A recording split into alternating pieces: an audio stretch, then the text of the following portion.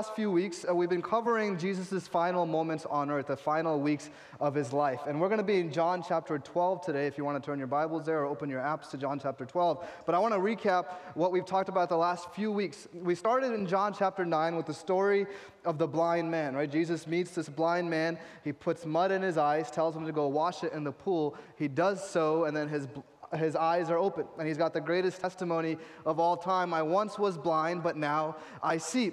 And then there are all these religious folks, the Pharisees, the religious elite, that doubted Jesus and did not like that Jesus was opening this man's eyes. And they put out this order that said anyone that recognizes Jesus as the Messiah will be kicked out of the synagogue or the temple. And this blind man does believe in Jesus, and so they kick him out. And John is painting for us this picture and this tension that's building around the life and ministry of Jesus. A small group of people that believe in him and another group of people that are trying to take him down because he's challenging their expectations of who the Messiah was. And then last week, Dan talked about the miracle at Bethany. Jesus goes and raises his friend Lazarus from the dead. And what happens because Jesus does this great miracle is that more and more people begin to believe in Jesus. John in his gospel records 7 miracles of Jesus. The raising of Lazarus from the dead was the most amazing and profound one of them all. And so more and more people begin to believe in Jesus. But then John also shows us the tension continues to build. The Pharisees realize that more and more people are recognizing Jesus as the Messiah. And so then at the end of John chapter 11, we find this order that they put out, that anyone who finds Jesus, let us know so that we can arrest him. And so again, John is painting for us this picture, this tension that's building. A whole group of people that loved him and were expecting him and wanted to see him again, and this other group of people that hated him to the point that they wanted to kill him. And today, here's what we're going to talk about. Both groups, those who loved him and those who hated him, did not understand who Jesus really was, did not understand what he really came to accomplish, and did not understand what it meant to really follow him. So we pick up our story today in John chapter 12, verse 12, and Jesus had gone into hiding for a little bit. He retreated because the crowds were getting too big and the tension was building, and so he retreats, but then he comes back during the Passover festival. Here's where we pick up, John chapter 12, verse 12.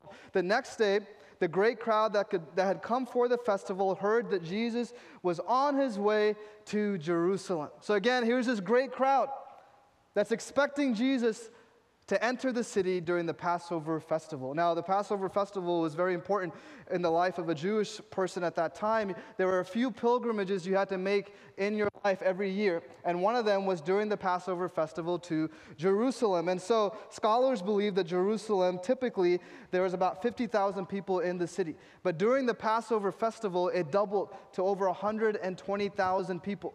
So the city literally doubled in size. Imagine San Antonio just doubles in size for 1 week.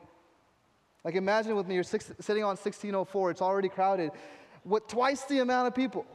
It's giving me a headache just thinking about it. But the city, Jerusalem, literally could not handle the population. It was bursting at the seams, and there was this buzz about this man named Jesus. Now, someone shared this video with me earlier this week, and I want to show it to you in a second, but it's about Lionel Messi. Lionel Messi is considered the greatest soccer player of all time, and I don't think there's really an argument around it. And if you've been watching the World Cup recently, he led Argentina to win the World Cup, and Lionel Messi returned to Argentina a few weeks ago, and there was this anticipation of his return, and he just goes to get dinner at a restaurant, and the crowds are covering him. And here's this video. Here's what the scene looked like as he entered the restaurant.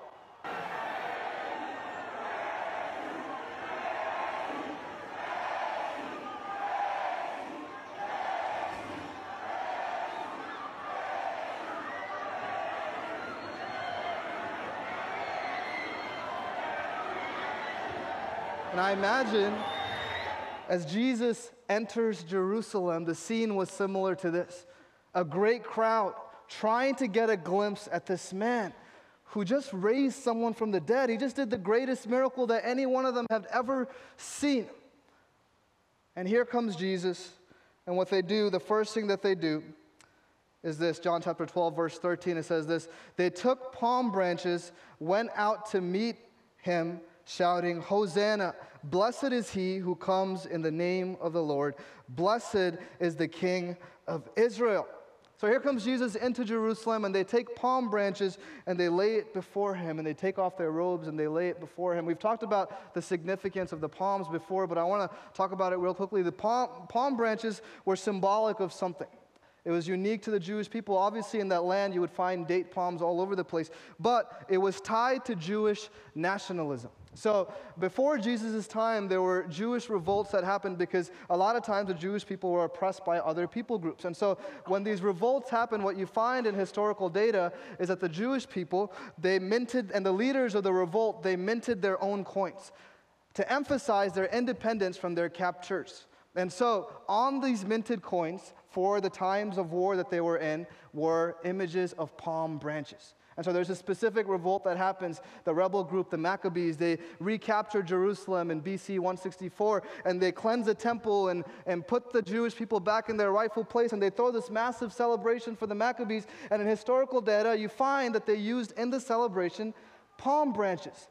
Palm branches were tied to Jewish nationalism. It represented power and reclaiming Israel's rightful place in history. And so the people had expectations of Jesus when he enters.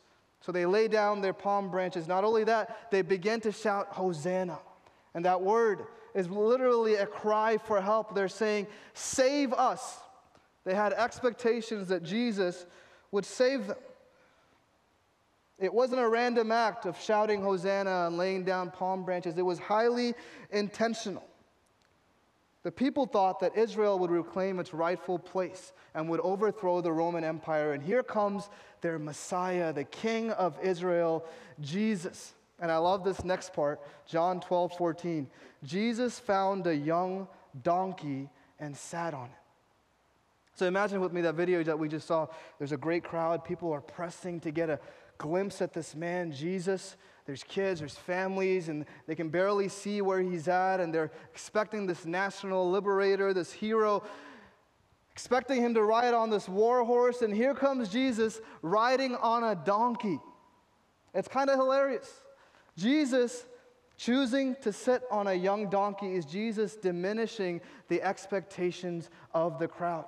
Jesus is subtly reminding the crowd that he was not who they expected him to be. Jesus, as he rides on this donkey, he's actually fulfilling a prophecy that was written about him over 500 years before his arrival in Zechariah 9:9. Here's that prophecy. It says this, "Rejoice greatly, daughter Zion. Shout, daughter Jerusalem. See, your king comes to you, righteous and victorious, lowly and riding on a donkey, on a colt, the foal of a donkey." I think it's so interesting, this prophecy. Righteous and victorious, lowly and riding on a donkey. Victorious and lowly and on a donkey. This doesn't make sense to us in the Western world or in our American concept of power and victory. But here comes Jesus. Not to fulfill the agenda of the people, but coming with his own agenda. Jesus did not come to conquer. He came to be a servant. Jesus did not come to overthrow. He came to be obedient to the Father. No war horses, no battle bows. He didn't show up with guns and tanks. He shows up on a donkey. Why? Jesus came not to fulfill a national plan, but to fulfill the plan of his Father, which was to bring peace to every nation. The total opposite of a heroic liberator. He wasn't just the King of Israel. Here comes the King of Kings, who didn't come just to redeem one nation, but came to redeem all people back to the Father. I think sometimes we can be like the crowd. We have expectations of Jesus and what he's going to do for us. But Jesus comes, and if we can learn anything from this story and what John is trying to teach us of the crowd, Jesus comes to not fulfill our expectations, but to be obedient to the Father's will. So we're going to continue in this story, and Jesus tells the people what his expectations were. And here he is. He rides into the crowd. There's this massive crowd around him. I imagine they're all silent, waiting to hear him speak. Here's our national liberator, our hero. He's going to speak to us. And here's what Jesus says to the crowd. "The hour has come for the Son of Man to be glorified. Very truly I tell you, Unless a kernel of wheat or seed falls to the ground and dies, it remains only a seed. But if it dies, it produces many seeds. Anyone who loves their life will lose it, while anyone who hates their life in this world will keep it for eternal life. Whoever serves me must follow me, and where I am, my servant also will be. My Father will honor the one who serves me. Now, there's a lot to unpack here, but I love this scene. Jesus knows before he speaks the appetite of this crowd. They're waiting for the man that raised another man to speak, their hero to speak. And Jesus looks at the crowd and says, if you truly want to follow me, you must hate this life and die to yourself. I just imagine like pin drop silence. Wait, you want me to die to myself? I thought you were going to kill the Romans and we're going to take over and you're going to be our hero and we're going to be... You want me to die to myself? And Jesus uses the simple yet profound illustration. He says, unless a seed falls to the ground, it only remains a seed. I've got in my pocket here a seed. If you can see, it's a small seed. And here's what Jesus is simply saying. This seed, I could take it with me wherever I go for the rest of my life. Like this weekend, if I go mountain biking, I'll put it in my day pack, and it's going to get to enjoy the trails and the breeze and the good spring weather here in San Antonio. I could take it to a Spurs game, and we can watch the Spurs play and watch the newly inducted Hall of Famer, Greg Popovich, on the sidelines. I could take it to work, put it in my drawer. We're sitting there in the AC. I could take it on a vacation with my family. I can have it with me for the rest of my life while I'm driving, wherever it is I go. And guess what happens? It always remains a seed. Nothing happens to it. And Jesus is saying the purpose of a seed is not to just remain a seed. A purpose of a seed is to be buried in the ground, dead to the world, dying so that it can sprout and reproduce itself over and over again. So Jesus looks at the crowd and tells them, if you love this life and simply enjoy it and you're just living your best life, but you only simply remain seed, you've misunderstood what it truly means to follow me. To follow me means to die to yourself, to hate this life, and in hating this life and dying to yourself, you will find true life, one that lasts not just for a few years, but is real and eternal and lasts forever. Unless a seed is buried and dies, it cannot reproduce. Jesus is saying to this crowd who had expectations of him what his expectations were of them. Life is not just about going about your business and remaining a seed. What would it look like for you to die to yourself, to be buried, and find new life in Jesus? And here's what I love about Jesus. There's no way to water down the message of Jesus. Like, he's not looking at the crowd and saying, well, there's some people that have never seen me or never heard of me. They're new to the faith, and so I'm going to put them in this section, and the disciples are going to go talk to them, and then I'm going to talk to this people about what it really means to follow me. No, there's no way to water it down. He's telling this massive group of people that have gathered around him, if you really want to follow me, die to yourself. If you're going to follow me, crowd, if you're going to follow me, church, you cannot remain the way that you are. So to follow Jesus means that we cease being just a seed. To follow Jesus means that we cease to be who we are today. But we die to ourselves, entering into the transformation that he brings, which produces in us the purpose and destiny for our lives. We're supposed to be people that are dead to ourselves. Dan mentioned last week Lazarus was physically the walking dead. This man coming out of the grave. For you and I who follow Jesus spiritually, we're supposed to be the walking dead, dying to ourselves and finding life in Jesus. And then Jesus says something so profoundly human as he looks at his own life. John chapter 12, verse 27 says this, my soul is troubled, and what shall I say? Father, save me from this hour. So Jesus tells the crowd his expectations of them. Die to yourself. Do not just remain a seed. This is what it means to follow me. And then he's also, when he says that, speaking about his own death.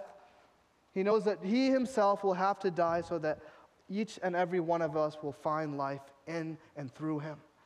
And he's looking at the options, the road to Easter. He looks ahead, and he's acknowledging what's ahead. It says, my soul is troubled. And that word there, trouble, literally means restless and anxious and stirred up and distressed, because Jesus knows that he's going to be killed. He says, what shall I say? My soul is troubled. Should I say, God, save me? Jesus is admitting there's a part of his flesh that's wondering if he could forego this plan of God over his life. If he could skip this whole portion right here. It's the same prayer that he prays in the garden. Father, if it is possible, take this cup from me. I want to pause here for a moment, because I think Jesus is showing us something so essential to following him and so essential to being a human being. It's okay for us to acknowledge the difficulty of following Jesus. It's okay for us to acknowledge it. It's what Jesus does. My soul is troubled because what is ahead for me? Some of us need to learn from Jesus. Some of us, we don't like acknowledging the difficulties that we're facing. Everything's easy for us. Everything's polished. All of our answers are clean. Like, I'll have a conversation with you in the lobby and say, hey, how's it going? How's your week? You'll say, I'm blessed and highly favored. But then this week you've been struggling with porn. Or some of us, I'll say, hey, how's it going? Well, I can't complain, I'm good. But this week you've had suicidal thoughts. Do complain. Talk about the difficulty of following Jesus. Talk about the difficulty of what it means to die to yourself. Talk about the difficulty and the weight of being a follower of Jesus, because there really is a weight to it. It's okay for us to acknowledge, my soul is troubled. This is what is ahead for me. I have to lay down my own life. Jesus admits the difficulty. Father, if it is your will, take this from me. I don't want to go through with this. Jesus admits for a moment what his flesh is feeling, but he knows exactly what his purpose is in life. And he's literally weighing these two options, the cross, or can I ask God to save me from the cross? He says, no. Verse 27, it was for this very reason I came to this hour. Father, glorify your name. He reminds himself of his purpose, which was to glorify the Father through his death on the cross. Jesus is looking at these options. And here's the thing, options are good for us. Sometimes we pray that God would take away our options. But that's not how it works. Options are good for us. Why? Options are an opportunity for us to be obedient to Jesus. So sometimes you'll be in that bad relationship and you'll say, God, I'm in this relationship. I'm not supposed to be in this relationship. So if I'm not supposed to be in this relationship, just take him out of my life. And God is saying, no, you've got options and you know which one to choose. So obey and choose the right one. Or men, like sometimes we struggle with our flesh. Guess what? We can't pray to God to take away our flesh. But there are options in life. You know which option to take. Options provide an opportunity for us to obey God. Options are good. It's how God tests us at times. And Jesus here weighs his options, but then he reminds himself of God's plan and purpose for him. He says, no, this is why I came here, to glorify my Father.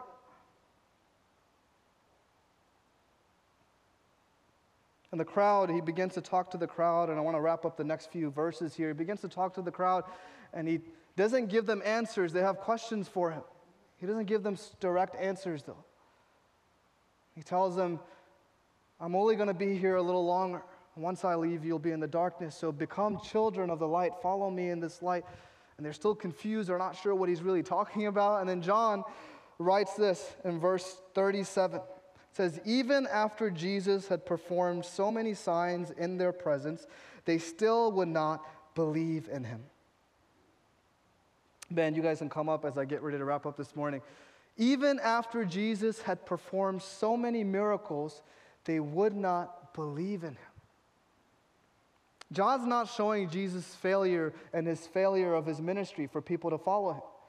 He's not saying Jesus failed. He tried and he tried to get people to believe him by showing off and doing all these miracles, and they didn't. That's not what he's saying. John is painting for us a picture of the world that we live in, the reality of the world that we find ourselves in. The miracles had the people going. The miracles had the people acknowledging Jesus. Wait, he opened a blind man's eyes? Okay, I can maybe get behind this man. Wait, he raised a dead man back to life? Okay, there must be something real about him. And so they gather to hear him speak, and then he says, actually, you're supposed to die to yourself. And then they back away. It's easy to acknowledge and respect Jesus and what he does from afar. The miracles had them going. But when he begins to turn to them and speaks to them and says, if you really want to follow me, hate this life and die to yourself, the miracles weren't enough. Because true belief in Jesus meant a denial of themselves. They couldn't do it. They couldn't follow him the way that he wanted him to follow him. And it's only a week later. The Hosannas, blessed is he, the King of Israel. It's only a week later as we enter the Holy Week. It's only a week later those Hosannas would quiet down. The crowds are no longer anywhere to be found. And those who were dropping palm branches and shouting, save us, our King, our hero, our liberator, would be looking at Jesus and saying, this isn't the one we were expecting. Crucify him. Crucify him. Crucify him. He did not meet their expectations. And what it meant to follow him, they could not accept. To deny themselves, to die to themselves, to hate this life. They didn't want to lose their lives. It wasn't just the crowd, it was also his disciples. The ones who had walked with him for 3 years plus. The ones who had seen him do miracle after miracle, teaching after teaching. When Jesus is arrested later on in the week, they would scatter. They will be nowhere to be found. Peter, one of the closest disciples Jesus had, said, I'll never deny you. I'll never do that, Jesus. These people might do it. I'll never do it. And 3 times, over and over and over, he denies Jesus in front of people. The crowd that you see in the video, no more crowd. And John is painting for us here a picture. There's no way to water it down. This is what it means to follow Jesus. To give up ourselves. To die to ourselves. To die to our flesh. And to have life and life eternal in him. This is the gospel message. And Jesus ends the chapter by saying, I have not come into this world to judge the world, but to save the world. I didn't come with judgment, I came with love. He repeats what John says in 3:16. For God so loved the world that he sent his only Son into the world, that whoever believes in him will not perish, but have everlasting eternal life. Jesus reminds the crowd with one last plea and cry to believe in him. I did not come to judge you, I came to save you. But if you choose to reject me, you yourselves have judged yourselves. And he's reminding them, one last-ditch effort.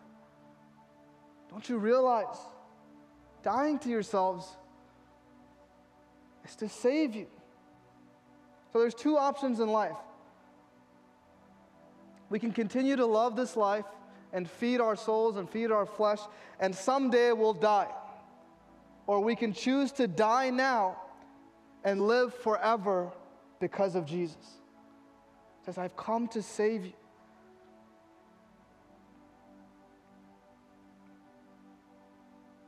And this is the message for all of us as we enter Holy Week. It's a somber week, it's a reflective week, and on Sunday we're going to celebrate. But I want to invite you into this moment. It's okay to feel a little uncomfortable. It's okay to feel that tension. It's okay to acknowledge what Jesus says. My soul is troubled. I'm feeling some anxiety around this. I don't like this message. Should have skipped church today. It's okay to acknowledge the difficulty of following Jesus.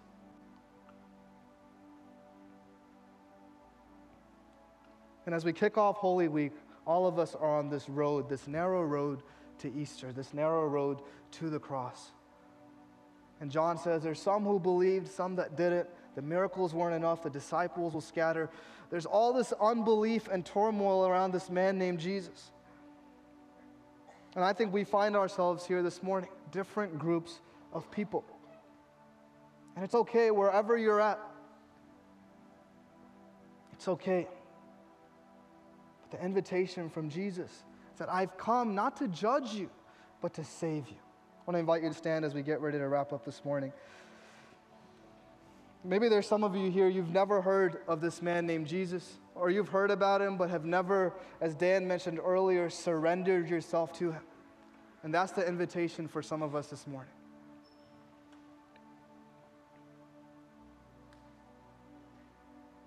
Maybe there's others of us who simply need to take a step forward to say, I will choose to be a seed that doesn't just remain a seed, but is buried and dead to the world so that I can live in Jesus. Feeding your flesh now and living forever means you'll die eventually, but dying to yourself now means that you'll live forever through Jesus. And it's what he calls us to do daily. Following Jesus is daily trying to die to ourselves so that we can find purpose and joy and fulfillment in him. And in moments of weakness, his Spirit is strong enough to strengthen us and help us. But all of us have to choose to be a seed that dies and is buried in the ground. So here's what we're going to do this morning as we close. The band's going to lead us in a song. I'm going to pray for us in a moment. And prayer team, if you guys want to come up and stand by the cross, if you need prayer, they're going to be there for you.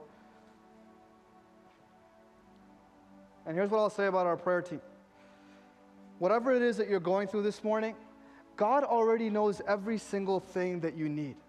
But sometimes God connects us with people that we can share what we need with, and that will pray for us, and that will help walk with us. That's what our prayer team is here for.